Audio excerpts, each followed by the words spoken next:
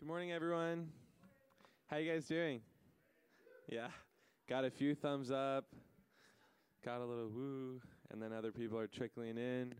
Let's all find our seats, and we're going to get ready to worship. Yeah, maybe you can wait for them. Yeah. Well, why don't you guys go ahead and stand up for a second time? And we're going to worship together this morning. I was thinking about what to share as we begin, but I just feel like maybe we can just pray and ask the Lord to be here with us and engage with God, and just be surrendered. Let's all stand. Lord, I thank you so much for the opportunity to worship you. Thank you that you are a good God, that you are a big God, that you are worthy of our praise. Lord, we want to see that today. We want to see how beautiful you are, how glorious you are. We want to align ourselves with the reality that you are a God that's worth worshiping. So, Lord, we ask that you would come. Holy Spirit, we invite you here into this space. We invite you to move and work. We invite you to be our counselor, our guide, our friend. We ask that you would inspire us towards a deeper love with God, and a deeper love towards each other. Lord, I ask that this space wouldn't just be ritual, it wouldn't just be repetition, Lord, but it would be a space where you're glorified, a space where we're encountering you, we get to meet with you, Lord. So, Lord, we commit this time to you, we bless you, we love you. In Jesus' name we pray. Amen. Thanks for having me back. My name's Kaiten. If you guys haven't met me, I go to a church in the area as well, and I'm really happy to be here with you guys. Let's sing.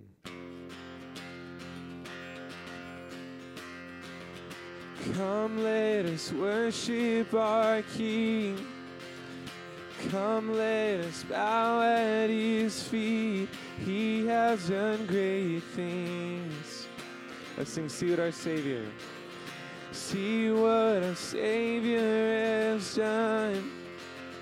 See how his love overcomes. He has done great things. He has done great things, yeah. Oh, hero of heaven, you conquered the grave. You free every captive and break every chain, oh God. You have done great things. We dance in your freedom, awake and alive. Oh Jesus, our Savior, your name lifted high, oh God. You have done great things. Let's sing, you've been faithful. You've been faithful through every storm. You'll be faithful forevermore. You have done great things. And I know you will do it again. For your promise is yes and amen.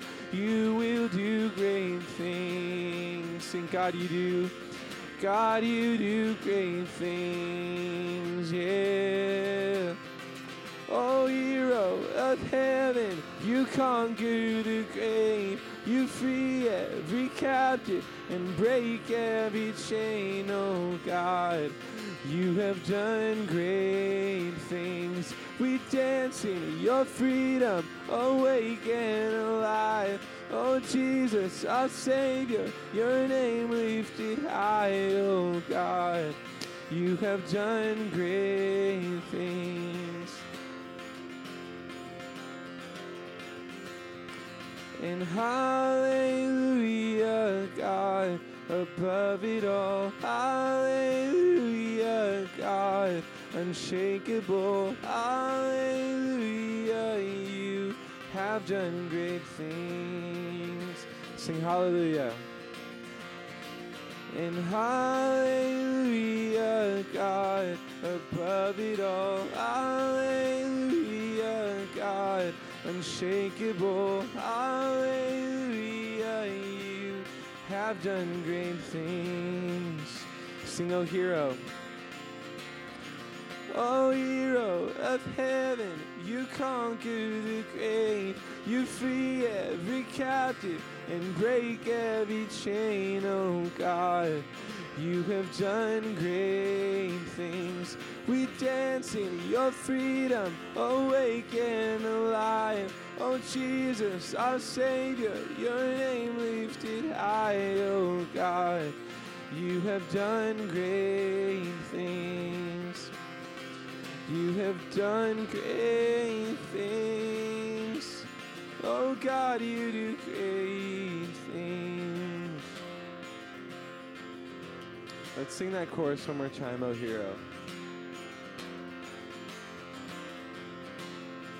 Oh hero of heaven, you conquer the grave. You free every captive and break every chain, oh God. You have done great things. We dance in your freedom, awake and alive.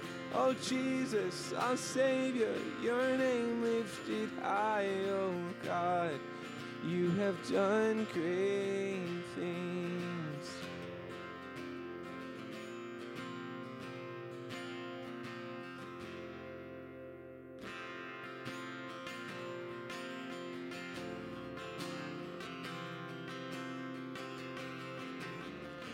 The reign of darkness now is ended in the kingdom of light, in the kingdom of light.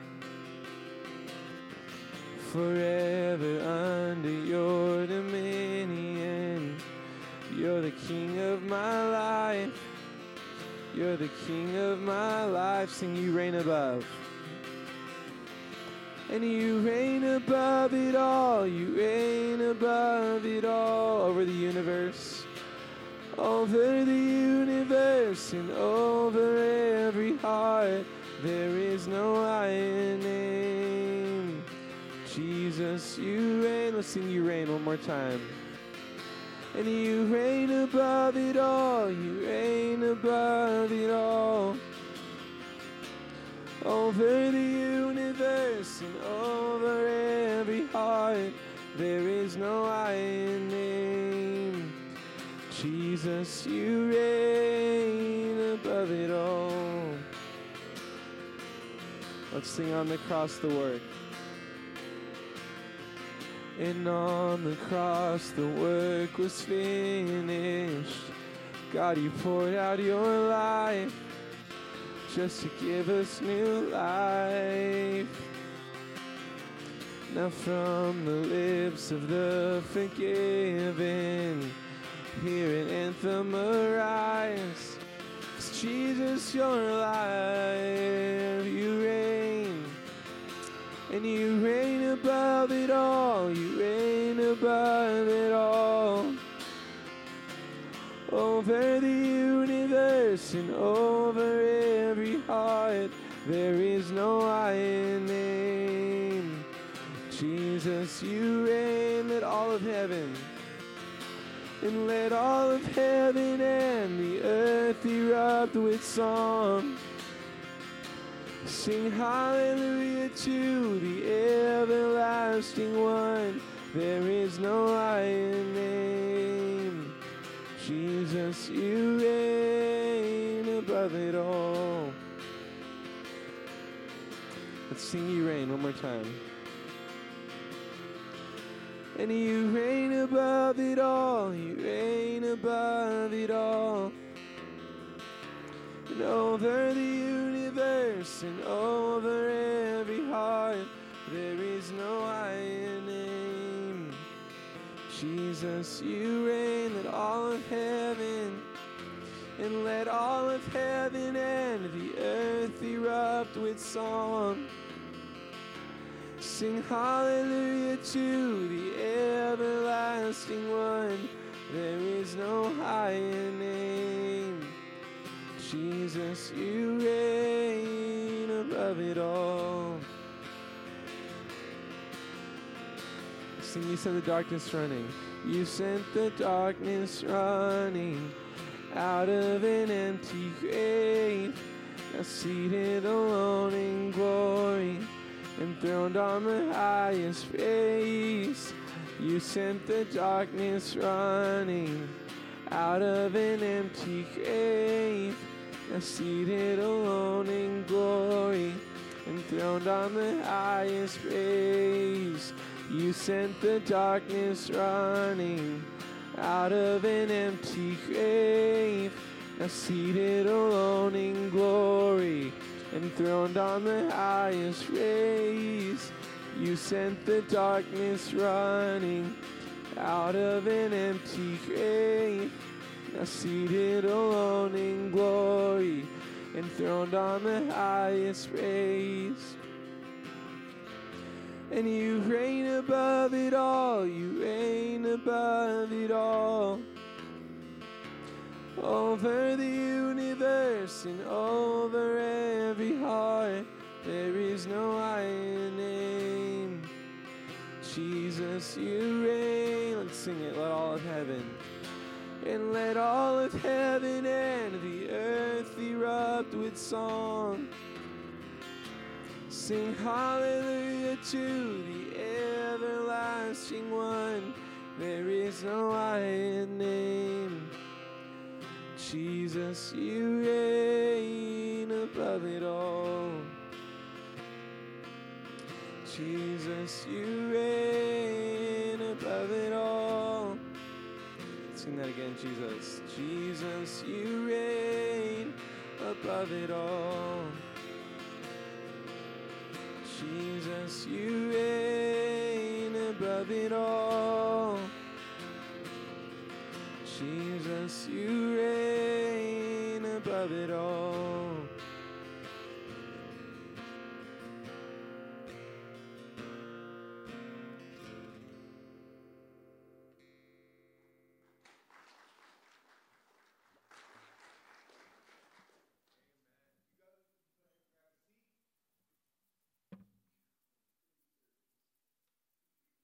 That in my attempt to turn on my mic, I actually turned off my mic, which is pretty much par for the course. How you guys doing? I'm glad you're here. Wow, that was rousing. You guys got coffee and donuts this morning, didn't you? Nice. Hey, I just want to say thank you to Caton again for being here. For me, this is a picture of what the body of Christ in Costa Mesa looks like. Again, we are not 60 some odd churches that are in competition with one another. We're one church. Jesus is the head of all of us, and we kind of say, hey, God, what do we have, and how can we use that to bless others? And there's probably no better picture of that than what happened yesterday. And for those of you who may not be aware, yesterday was our 5th annual Love Costa Mesa Serve Day. Every year, it has just kind of grown and become something that is bigger and more meaningful to our city. The Love Costa Mesa Serve Day is simply a day where Christ followers from around our city join with business leaders and civic leaders to say, how can we care for our neighbors? How can we care for our city? And we do it in the name of Jesus Christ. And so yesterday, we had about 80 different projects that were taking place all over the city, about 1,800 people that participated and volunteered. Many of you were there. I learned that pastors have very, very weak hands, and so I got nice calluses. Those aren't calluses. That's the antithesis of callus. That is a blister. Thank you. So hopefully I'll get calluses out of this. We'll see. But it was so fun to get to be out there, to get to serve alongside many of you, and we want to hear stories of this. We're not going to do it today, but I would love to hear the stories of how God met you in the midst of getting to serve Him. I'd love to hear some of the stories of what is happening as we have, over the last several weeks, been talking about being more intentional, about living as intentional neighbors. So if you are somebody who is saying, yes, I'm in, I want to grow as an intentional neighbor, and in fact, this is something that has kind of happened out of that, I'd love for you to share that story. And you can do so either by coming and talking to myself or Pastor Jeff, tell us the story, or you can go to pastor@lighthousecommunity.com, where you can either send us a picture or you can send us kind of a real quick kind of overview of what you're seeing and how God is inviting you to join Him in this process. Because at the end of the day, the goal is not to fill this place with people. The goal is to equip you to go be the church in our community, in your spheres of influence throughout the week. I know that Love Costa Mesa Serve Day was yesterday. And for some of you who are just now hearing about it, perhaps your thought is, well, dang, I'll have to wait until next year. But you don't have to do that. Because the reality is, loving our neighbor intentionally is something we can do all throughout the year. And we are looking for ways to intentionally do that. So tomorrow night, right across the street in the family room at 6:30 p.m., we are going to have an intentional neighboring gathering. And that's not just for us here at Lighthouse. This is going to be for people all around our city who say, you know what, I want to do this more regularly, more intentionally throughout the year.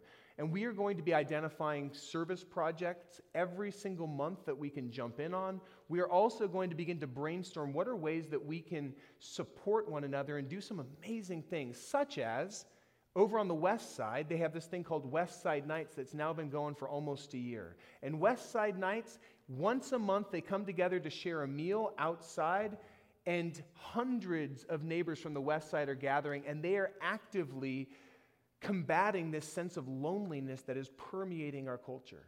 And I long for something like that for the East Side. But we need people who are like, hey, we're in and we want to be intentional about investing. You might have people in your spheres of influence that you recognize have a really deep need, and there might be other people who have resources to bring to bear on them. That's what this intentional neighboring gathering is all about. So, if you are interested in finding out more about how you can take that heart of an intentional neighbor throughout the year, I invite you to join me tomorrow night, Monday at 6:30 in the family room, as we begin to explore that.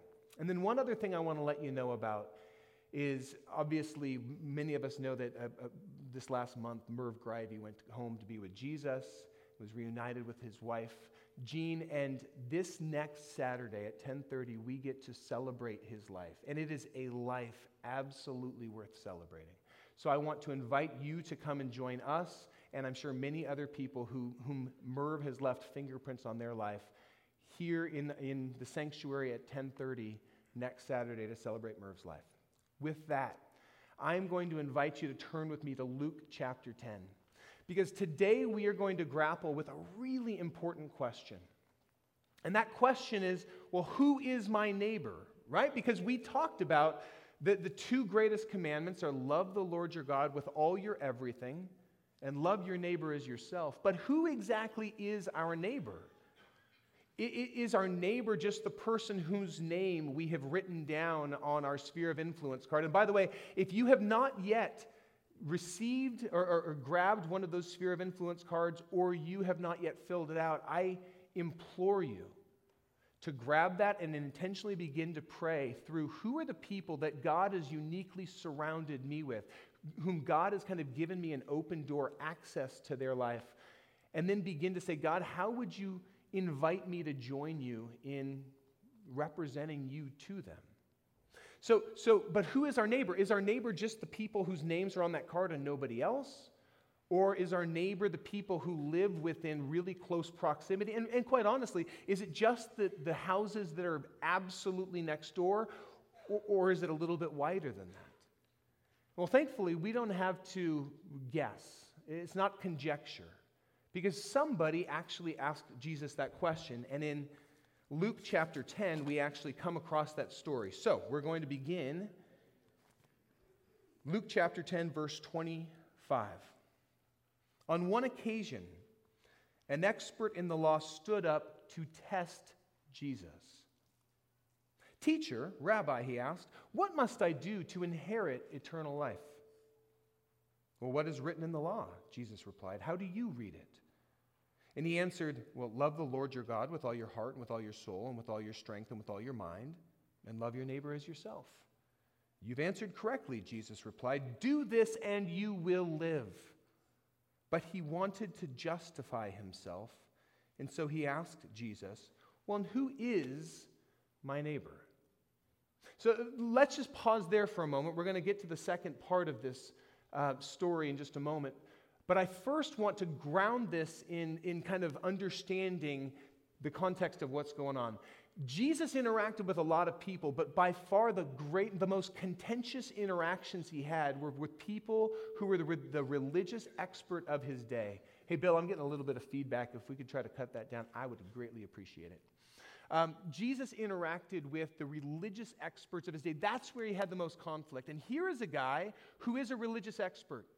He has gone to school, studied the Bible, memorized most of what we would call the Old Testament. This is one of the guys whose job it is to tell all of the other common Jews what it looks like to follow God and to live a righteous life. And one of the things that the experts loved to do is challenge one another and test one another. And Jesus, as this up-and-coming rabbi who's more and more people are talking about, Jesus is like the perfect target that the religious experts loved to challenge. And so as he's coming to Jesus, he's not coming with an open mind and an open heart, genuinely asking. He is looking to test Jesus. He wants to have a theological debate with Jesus. He wants to get Jesus on the record as to how he would answer this question so that he can find some fault with it and undermine Jesus' credibility in their society. So Jesus, what must I do to inherit eternal life? Jesus knows this guy's heart.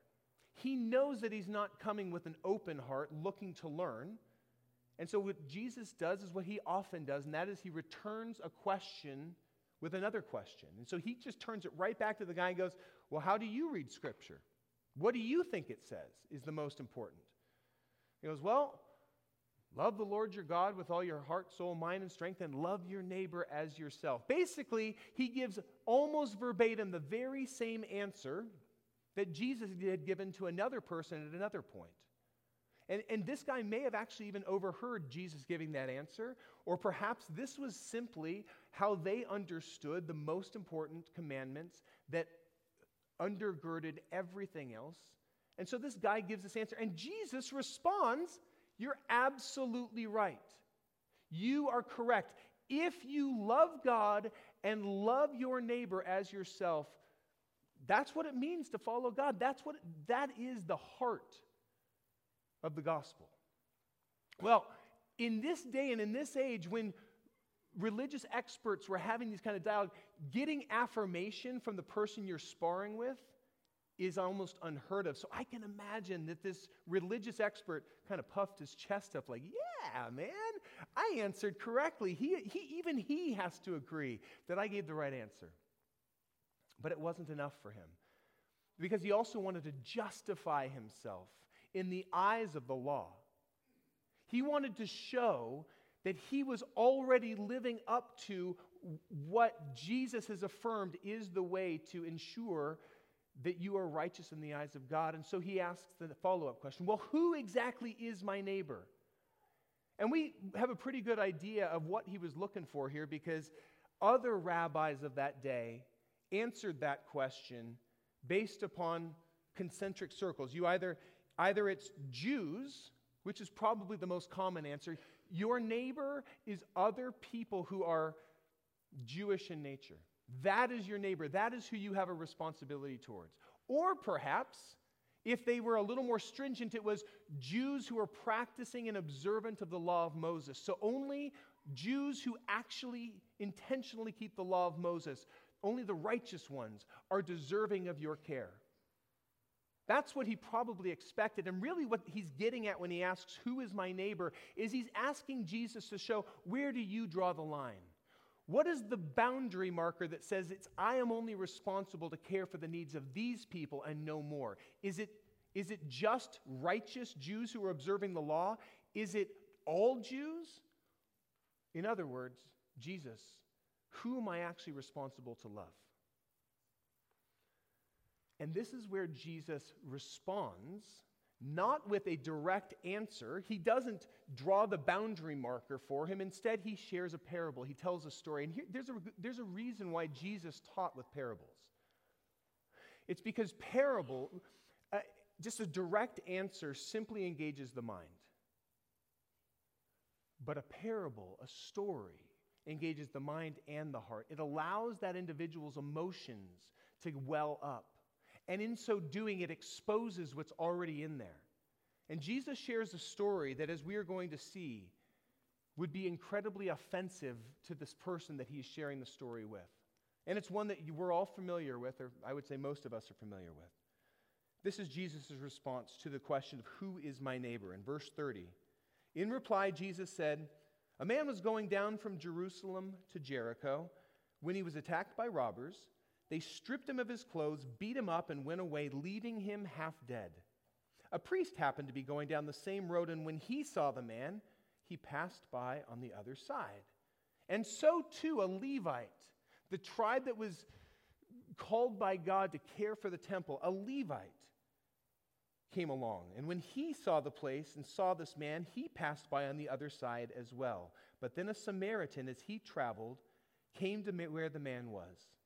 And when he saw him, he took pity on him. He went to him and bandaged his wounds, poured on oil and wine, and then he put the man in his own donkey, brought him to an inn, and took care of him. The next day, he took out 2 denarii. Each denarii was worth a day's wage for a day laborer. He took out 2 days' wages and gave them to the innkeeper. And he said, look after him, he said, and when I return, I will reimburse you for any extra expense that you might have. And then Jesus looks at the religious expert and says, now, which of these 3 do you think was a neighbor to the man who fell into the hands of the robbers? The expert on the law replied, well, the one who had mercy on him. And Jesus told him, now go and do likewise. Now we read this, and it's a story that I would say the majority of us have heard lots and lots of times.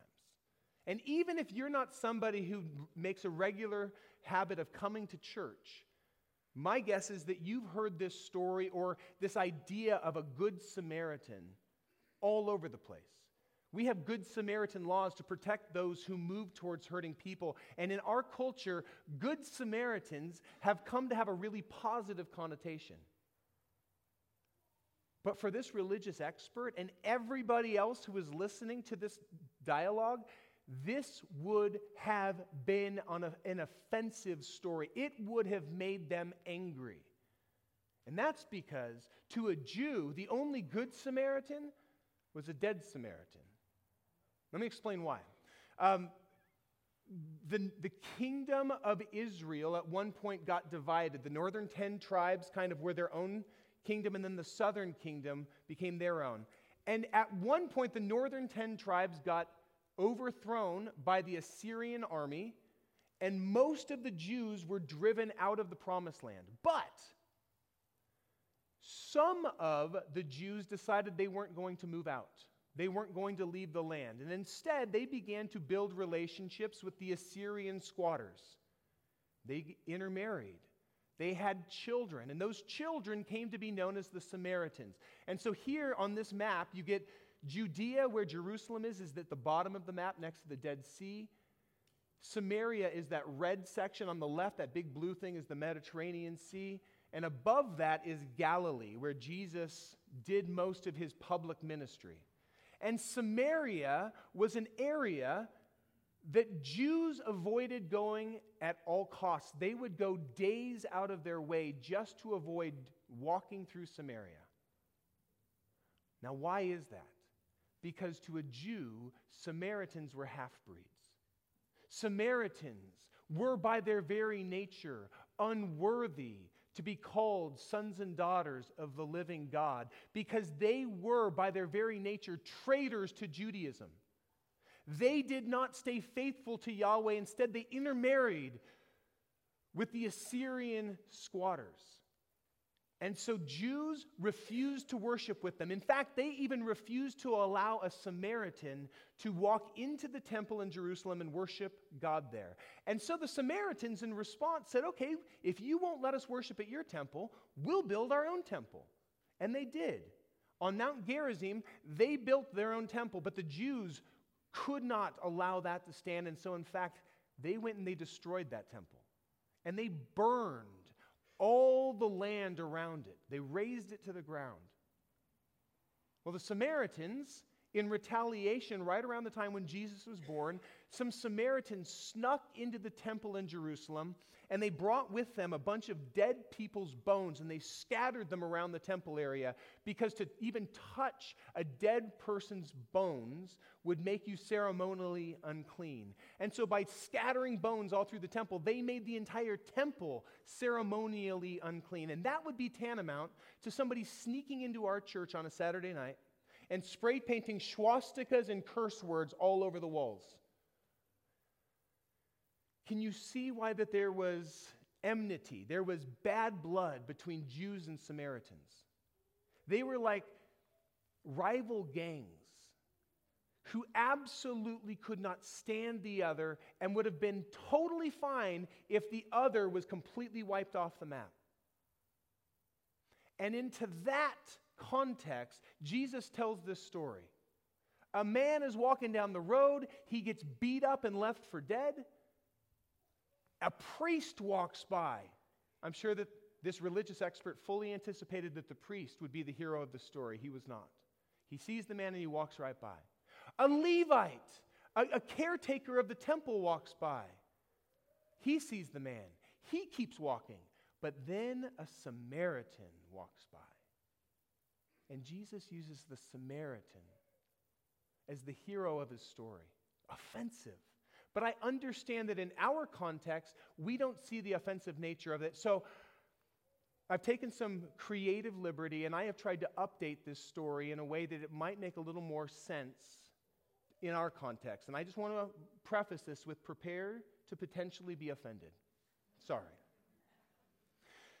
So a very conservative man is walking home or walking back to his car from his Trump rally with his MAGA hat on, and he gets beat up, robbed, and left for dead in a dark alley. An off-duty police officer is happening by. He sees the man in the alley, but he realizes, well, I don't have my sidearm with me. I don't have any backup, and this is a really seedy part of town. Besides, it's my day off, and I don't want to deal with the paperwork, so he just keeps walking. Figures he'll call it in when he gets back to his car. A little bit later, a pastor walks by. He sees the man bleeding in the dark alley, but he promised his wife that he would come straight home after the rally. And besides, this is a really, really bad part of town. He doesn't, maybe the people that beat this guy up and robbed him are still there. He doesn't want to get hurt himself, so he just throws up a prayer in the guy's general direction and keeps walking. A little bit later, a very liberal, transgender BLM activist who happened to be counter-protesting outside of the Trump rally happens along and sees this man bleeding in the alley. He drops his protest signs, runs to this man, sees that he's still breathing. He starts tearing off strips of his shirt to bind up the broken, bleeding areas. And then he runs over and he gets... He brings his little, electric car over, and he loads this guy in, never paying attention to the fact that he's going to bleed onto his cloth seats. He would never, ever consider having leather because that would kill an animal. So he puts him in his cloth seats in the interior of his car, and he drives him to the hospital where he brings him to the emergency room, but the guy doesn't have any identification. So he says, hey, listen. Just take this man, care for his wounds, and if there is anything that his insurance doesn't cover for him, I'll pay for it out of pocket. In fact, let me give you my credit card right now. And I know that it's after hours and I can't visit with him, I can't sit with him, so I tell you what, I'll come back tomorrow to check on him, and if there's any other financial needs, I will take care of it. So which of these individuals was a neighbor to the man who was hurting? Do you see the offensive nature of this story? Jesus was well aware of the fact that Samaritans were not popular to the crowd that he was talking to. If he had been sharing this same story in a Samaritan village, it would have looked different. It would have been Samaritans that walked by, and it would have been a Jew that had moved towards the hurting man. But because his audience was very religious Jews, he knew that there was a kind of cultural landmine, and he intentionally steps on the landmine to make a point. So what exactly is Jesus' point of this parable? His point is that we do not have the right to arbitrarily draw boundaries around certain demographics of people and say, these are people I am responsible for, and these are people I am not responsible for. His point is that your neighbor is any image bearer of God, and that is every single person that has breath in their lungs. Your neighbor is anybody you come across in need, regardless of whether they think like you, look like you, vote like you, act like you, display the same values as you, or even live near you. And if you want to fulfill the heart of God, which is what this guy's question is, how do I inherit eternal life? How do I reflect the heart of God that I might live a righteous life? Love the Lord your God with all your everything, and love your neighbor as yourself. There's two sides of the same coin. Well, I love God. Great. Well, then that should reflect in the way that you love your neighbor. In the same way that if you tell me that you love me, but you mistreat my kids, I'm sorry, I'm going to pay more attention to how you treat my kids than the words that you say. Your actions speak more loudly than your words do.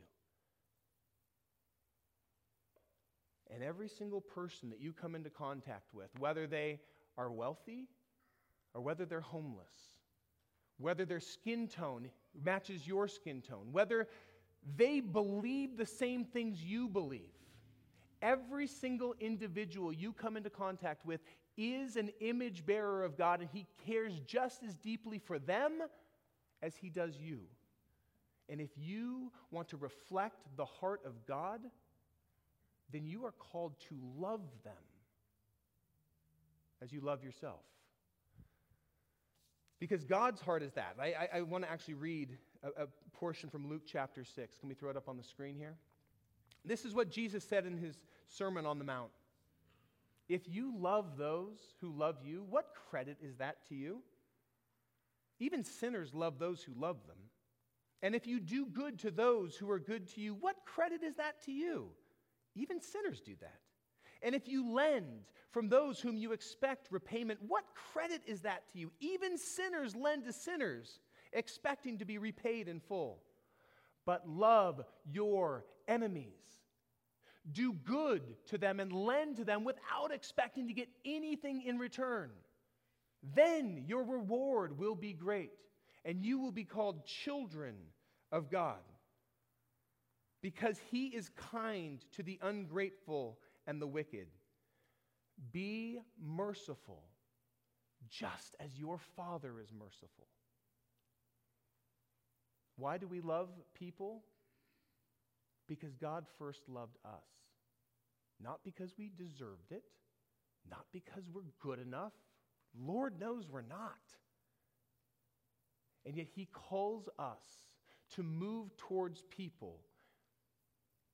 Even when our culture says, nope, those are untouchables, even when things inside of us say have nothing to do with those people, when you see someone in need, our God would call us to move towards that person in need and to use whatever it is that He's entrusted to you to care for those needs. Jesus' parable, He shares a story rather than simply declaring what the boundary is, because it's not just about defining who your neighbor is, it's about showing how we ought to live. And what He does in His parable is He exposes the internal prejudices of this man. And I would suggest to you that his parable can also begin to expose our internal prejudices and invite us to grapple with how now shall I live in light of the fact that I recognize this prejudice. And I would love for you to take a moment and consider the prejudices perhaps that you are aware of in yourself. And it might start with who would be the last person, if you saw them bleeding on the side of the street, who would be the last person or kind of person you would want to move towards? What prejudices does this story expose for you? And I will go first. I'm not going to ask you to share, but I will share. Probably the most difficult people that I have a hard time being kind to are those who are not kind to others. Kindness is one of the most valuable character traits to me. And so when I run across somebody who's mean, and I run across somebody who just doesn't care about others, all they see is themselves, and I run across somebody who actually takes kind of a perverse joy in the pain of other people, you better believe I have a really hard time caring about them or returning kindness to them. And yet Jesus, in this story, would call me, if I saw that person hurting, he would call me to move towards that person and actually care about them, even if they don't care about me. And even if they don't care about my kids. And even if they don't care about other people, I don't get a pass when I see somebody that is hurting. And I would imagine for this Pharisee, or for this religious expert, Jesus made really clear there is no boundary. There is no, these people are the in people and these people are the out people, and you only need to be responsible for the in people. Basically what Jesus was saying is there is nobody that is outside of the grace of God, nobody whom he would say they are not worth moving towards and loving when they are in need. Every single person you encounter as you go along that is in need is your neighbor. And that doesn't mean that you have to address every single need that you encounter, because Lord knows there's a lot of them. But this is where we need to be reliant upon the Holy Spirit. Because we come across people. If you were to walk outside these doors, you would encounter people who are hurting in ways you can't possibly imagine. And Jesus does not simply call us to be aware of the fact that they matter to him. That's a step, but it's not the whole step. That's not the goal.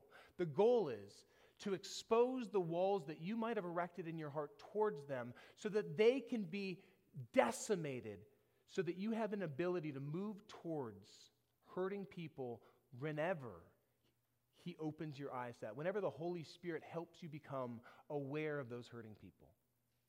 That you would move towards them with compassion, not because you love them, but because you love their Father in heaven. Not because they're deserving, but because you were undeserving of grace, and yet he lavished it upon you anyway. And if you don't believe me, just look at that cross behind me and remind yourself what grace really looks like. And what unearned love really looks like. You didn't earn Jesus dying on the cross for you, but he did it because he loved you anyway. And every person you encounter, he loves them just as much as he loves you, and he died for them just as readily as he died for you, regardless of whether or not they accept that and embrace that. This reminds me of something we talked about a couple of weeks ago when we talked about the Great Commission, right? In the Great Commission, we are called to, as you go along, make disciples. It's not go somewhere so you can make disciples. It's as you go, make disciples. And I would suggest the same thing here. Your neighbors are not simply the people that live within proximity to you. Your neighbors are the ones that you encounter that are in need as you go along. And now, you might ask the question, well, okay, Eric, so if I'm driving along the street and I see somebody broken down on the side of the road, is it always my responsibility to stop? And I would say, not necessarily. And this is where we really require the Holy Spirit in us to give us discernment. Because there are needy people everywhere. In Jesus' day, there were hurting people everywhere, and Jesus didn't go and minister to every single one of them. But he went out of his way for a few, like the Samaritan woman, when he intentionally walked into Samaria and went to that well and interacted with her, and through sharing with her, the entire village's spiritual outlook was changed. This is where we require the Holy Spirit in us to kind of prompt us and say that one. And when the Holy Spirit prompts us, when you recognize a need and the Holy Spirit kind of gives you a check in your spirit, this is when you guys need to slow down long enough to say, okay, God, what is it that you would have me do? And given how quickly we go through life, it might require you to actually go and turn your car around, and it might take you 5 minutes to make it your way back. Next week, we're going to talk about cultivating a posture of interruptibility. It is incredibly important. But there's one other thing I want to acknowledge, and that's this. God does love you, and God has lavished blessing upon you, but He has not blessed you solely so that you can live a comfortable life. That is more the American culture that we live in screaming at you that you deserve to be healthy, wealthy, and prosperous. We're all created equal. And all of us are allowed to pursue, the pursuit of happiness is like such a central component of our American culture. And we tend to think of happiness in our culture as comfort. And we have made an idol out of our comfort. And so then we approach God and say, God, if I'm really faithful to you, you're going to make me comfortable. You're going to help pay off my house early. And you're going to make sure that my cars never break down. And you're going to make sure that my kids go to really good schools, and it's going to be paid for because they're really good at sports. So I better get them into sports really early, right? And by the time they get to college, they hate those sports. Because so much of your affection towards them was determined on whether or not they did well in them. The truth of the matter is we have been blessed, whether we choose to acknowledge that fact or not. And I know it might not seem like you're blessed. Because if you're on social media, you're seeing other people sprouting their blessings all over their pages, and you begin to compare, and comparison is the thief of joy. It steals your ability to appreciate just how generous our Father God has been. But we are all blessed. If you have food in your refrigerator, more food than you are going to be able to consume today, and if you have gas in your gas tank, boy, is that ever a sign of blessing. And if you have a roof over your head and you have a closet full of clothes, more clothes than you can wear in any given week, then you are not only blessed, you are in the top 1% to 2% of the entire world in terms of wealth and blessing. You are blessed. But as we're reminded, it is not enough simply to acknowledge that everybody we come into contact with is potentially our neighbor. God has blessed us, and He invites us to use that blessing to bless others. That it would be one of the resources we use to care for the needs of others. And your resources can look like different things. It might look like your stuff, but it might also look like your time. Slowing down long enough to care for the needs of another human being. It might look like taking some of your talent and saying, hey, I may not have a lot to give you, but what I do have is I can help you with that particular need. I know how to fix a bike, and I know that you haven't been able to use your bike because it's broken. Let me come alongside of you and help.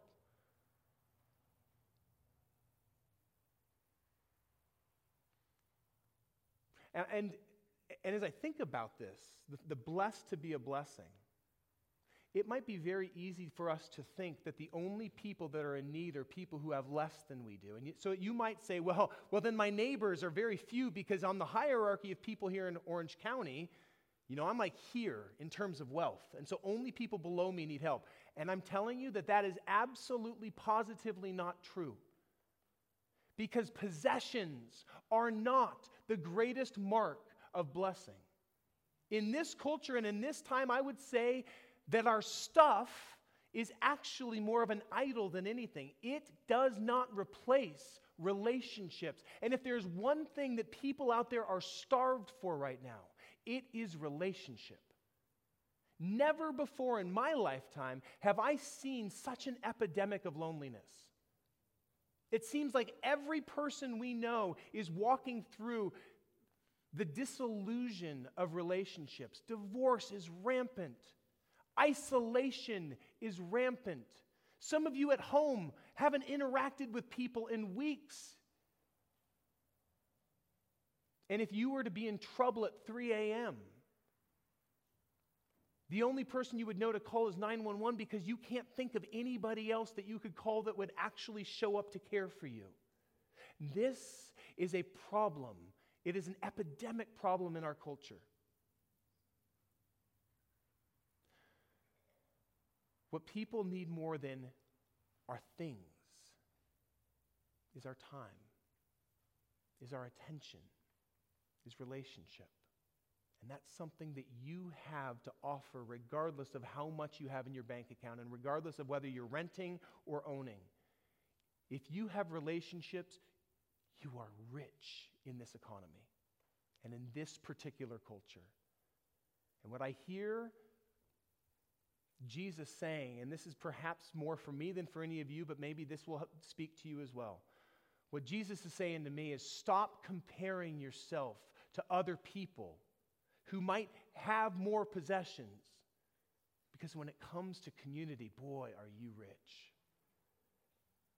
And rather than hoarding that and just, yeah, God loves me, be generous with that. Move towards hurting people. And they may have a whole lot. They may look really good from the outside, but there are hurting people all over. And it requires us to slow down long enough to acknowledge their need and be willing to live an interruptible life. Again, we are going to address that next week because it is so difficult for us sometimes to slow down. But the invitation this morning, I'm going to invite Caden to come back up. The invitation for us this morning is this. Take this parable to heart. You do not just have 8 to 10 people in your life that God is saying, lean in and care for them. As you go along, if you see hurting people, they are your neighbor. You don't get to pick and choose who they are. And sometimes it's the people that you want to have the least interaction with that God invites you. The Holy Spirit taps you on the shoulder and says, that one, move towards them. Guys, this is where it requires discernment. This is where simply looking for the right verse that tells you what to do is insufficient. The Bible, at the end of the day, the Word of God points us to the true Word of God, Jesus Christ. This is why God gives us the Holy Spirit to reside within us, so that we're not dependent simply upon a scripture to tell you how you should respond, but upon the Holy Spirit saying, in this instance, give them money. And in another instance, don't give them money, just sit down and talk with them, or go in and buy them some food, because otherwise they may have whatever. In this instance, stop, pull over, and see if they need help. In this instance, keep driving. This is where we require the Holy Spirit in our life. And I'm going to ask the Holy Spirit help me to have greater discernment. That He would not only give me the eyes to see the hurting people around me, but He would give me a heart that is willing to slow down long enough to move towards hurting people. And if you, like me, would like to kind of say, here I am, God, invite me to have your eyes so that I can see your kids the way you see them. And that I might have discernment to know how you're inviting me to join you in the redemptive work that you're doing. Would you just stand up for a moment? Because I would love to pray over us who are saying, here I am available to join you in this redemptive work of loving my neighbor as I love myself.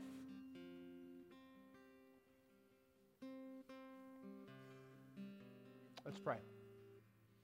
And maybe if you want, because sometimes our hearts follow the posture of our bodies. If you want, put your hands out as if you're almost holding your life before God. Consider all of the blessings God has lavished upon you, your stuff, your time, the talents that He has allowed you the opportunity to learn. Consider holding them out as an offering to God. And now I just say, Father God, we thank you for how much you have blessed us. We are blessed beyond we measure. Thank you. We submit ourselves to you and we ask that you would invite us to join you in the redemptive work of advancing your kingdom into hurting people's lives. We know there's hurting people all around us. We know we drive past them, we walk past them, we rub shoulders with them, we talk to them about inane things like who won the game and things like that. When inside they are broken and they're hurting. Holy Spirit, we invite you to help us to begin to see other people as you see them. Begin to break our hearts for the things that break your hearts, and then we give you permission to use whatever it is you've entrusted to us, our time, our talents, our treasures, our stuff, our relationships. We invite you to show us how to invest those things so that they would produce eternal returns, not simply the accumulation stuff that we hoard in our home. We want to be about your business because you are our Father, and you have shown us through the cross and through the many, many ways, the ways that you bless us, the ways you love us, even when we're pretty stinking unlovable. We invite you to show us how to be a reflection of your heart into our hurting neighborhoods, into our workplaces, into our schools. May we live as your sons and daughters. Jesus, we pray these things in your holy name. And for your name's sake, we do these things. Amen. Let's worship together.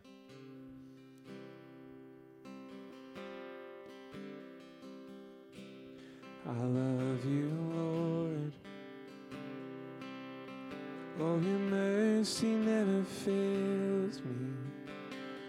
All my days I've been held in your hands.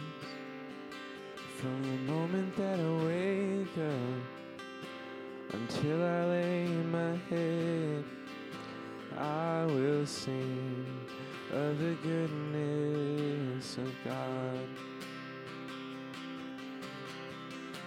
In all my life you have been faithful. All my life you have been so, so good. With every breath that I am able, I will sing of the goodness of God. And I love your voice. You have led me through the fire. In darkest nights, you were close like no other. I've known you as a father. I've known you as a friend. I have lived in the goodness of God.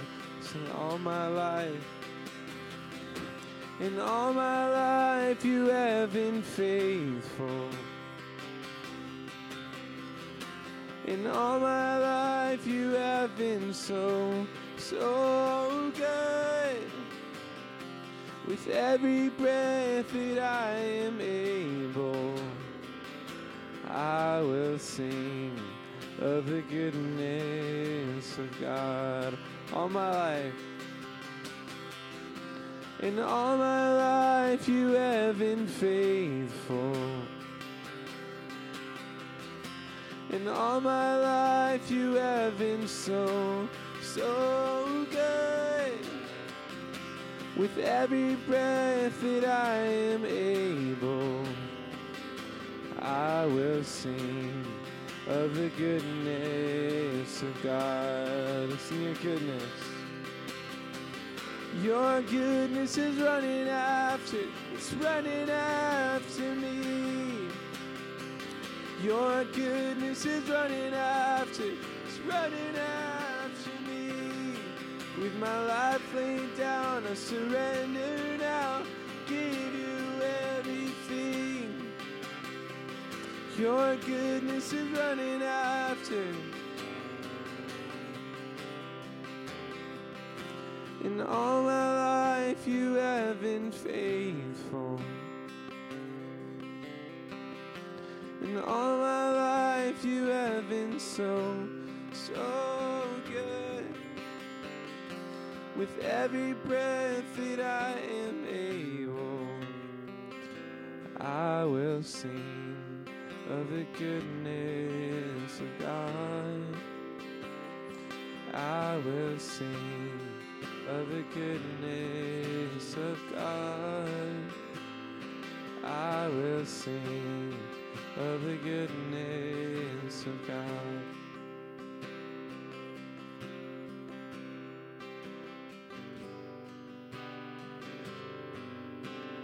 Hallelujah.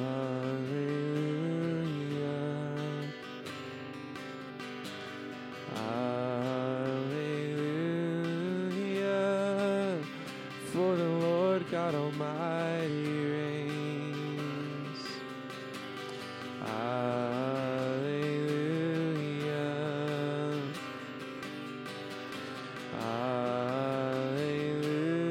Hallelujah. For the Lord God Almighty reigns.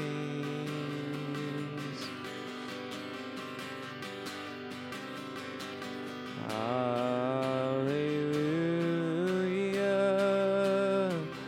Holy, holy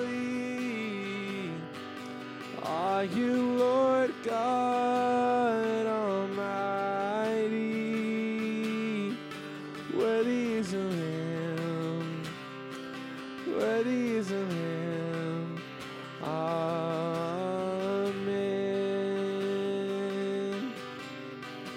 Sing hallelujah one more time. Hallelujah.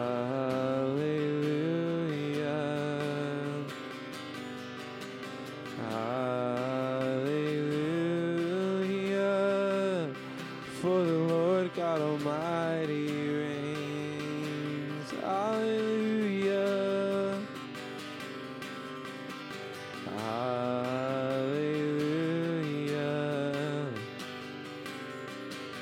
Hallelujah. For the Lord God Almighty reigns.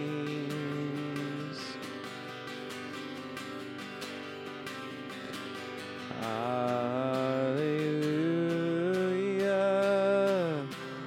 Holy, holy are you, Lord God Almighty.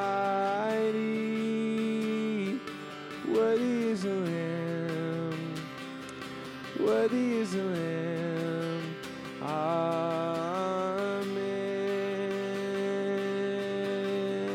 Sing hallelujah one more time. Hallelujah.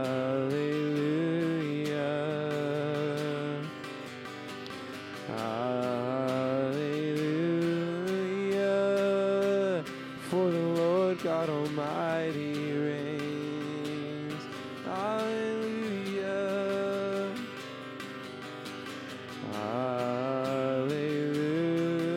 Hallelujah. Holy, holy are you, Lord God Almighty. Worthy is the Lamb, worthy is the Lamb. For you are holy, holy are you, Lord God Almighty. Worthy is the Lamb, worthy is the Lamb. Amen.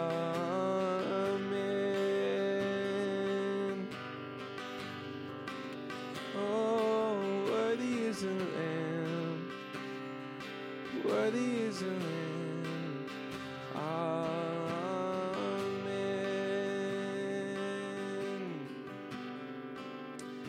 As we were singing, I was thinking about how the Lord isn't just worthy of the songs we sing or the times that we come to church, but He's worthy of the things that might make us uncomfortable, like with what Eric was saying. He's worthy of us treating His kids the way that they should be treated and stepping out of our our rhythm, out of our comfort zone, to be his hands and feet. That to him is also worship. So when we sing Worthy is the Lamb, we're not just saying worthy are you to be sung to in a room, but worthy are you to be sought after in the uncomfortable. So let's sing worthy again. Worthy is the Lamb, worthy is the Lamb, amen. Oh, worthy, worthy is the Lamb, worthy is the Lamb, amen. Sing worthy, worthy is the Lamb, worthy is the Lamb, amen.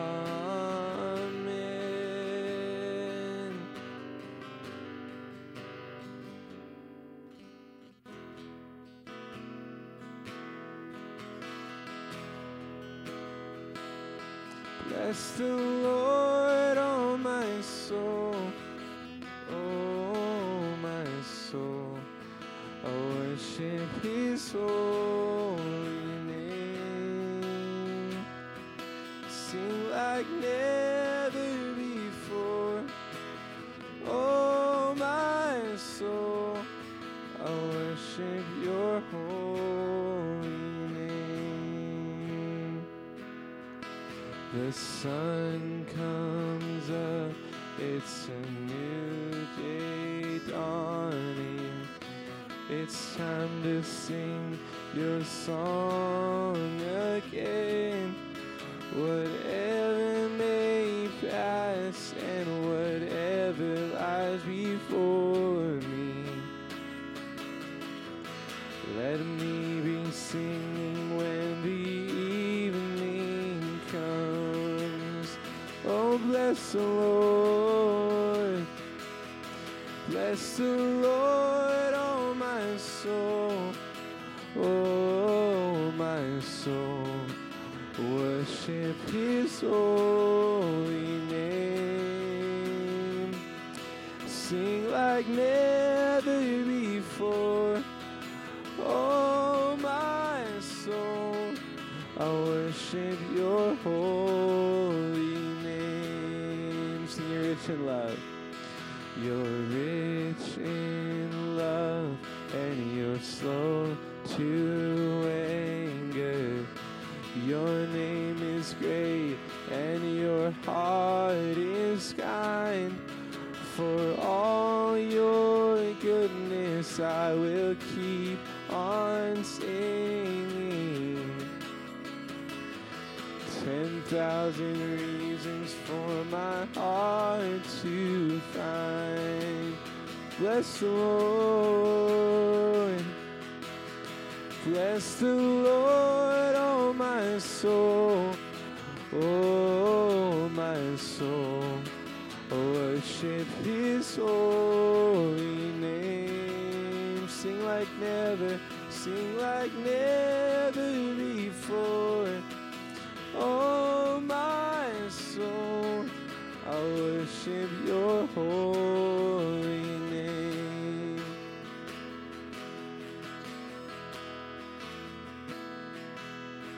And on that day when my strength is failing, the end draws near and my time has come. Still my soul will sing your praise unending. 10,000 years and then forevermore. Bless the Lord, bless the Lord, oh my soul, oh my soul. I worship his holy name. Sing like never before. Oh, my soul, I worship your holy name. I will worship your holy name. I will worship your holy name. I will worship your holy name. Let's sing Bless the Lord one more time. Bless the Lord, oh my soul, oh my soul. I worship your holy name. Sing like never before, oh my soul. I worship your holy name.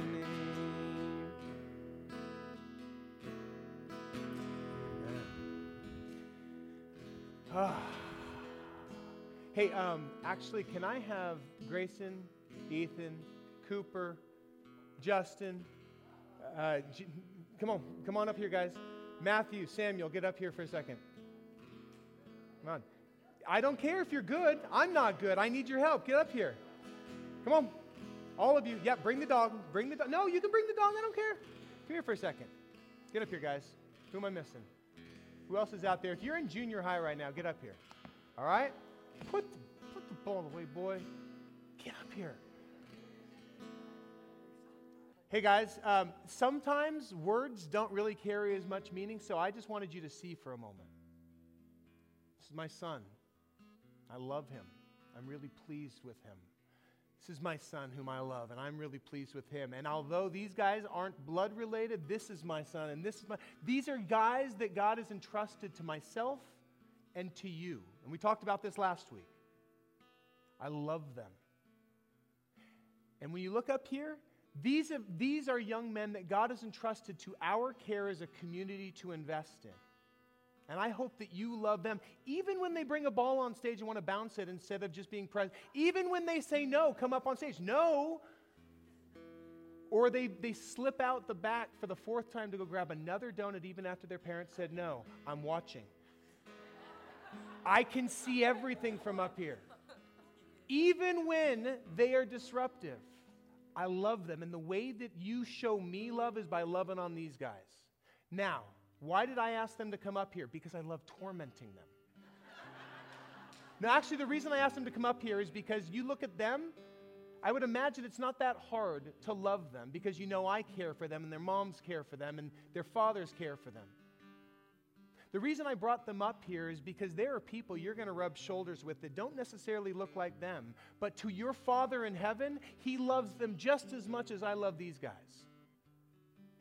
And just as much as Ethan and Grayson bear my image and have my heart, every single person you are going to come into contact with today bears His image, whether they know it or not, and whether they're living like that is truth or not. May you care for them with the same heart that you would care for one of these guys. In the midst of their messiness, often it's the most hurting people that need love the most. And they're probably pretty stinking offensive because they're pretty stinking hurting. May you have the ability to see the men and women that you come into contact with in person or even on social media with the eyes that your Father in heaven sees them with. Don't see them as enemies. See them as your neighbors. And treat them the way that your Father has treated you. Not because they deserve it. Not because you love them, but because you love Him and He loves them. So Lighthouse Community Church, I love you and I'm unbelievably grateful to be on this adventure with you. I would ask you, if you do not already have one of these Sphere of Influence cards, to grab one on your way out. And if you have not yet filled it out, you just threw it in the back of your car, go find it or take another one and begin to prayerfully consider who is it that God has placed in your sphere of influence. A lot of these guys are in my sphere of influence. And Pastor Jeff, all of these guys are in his sphere of influence. Who is it that God has placed in your sphere of influence, and how are you intentionally praying for them on a daily basis? How are you intentionally coming alongside of them?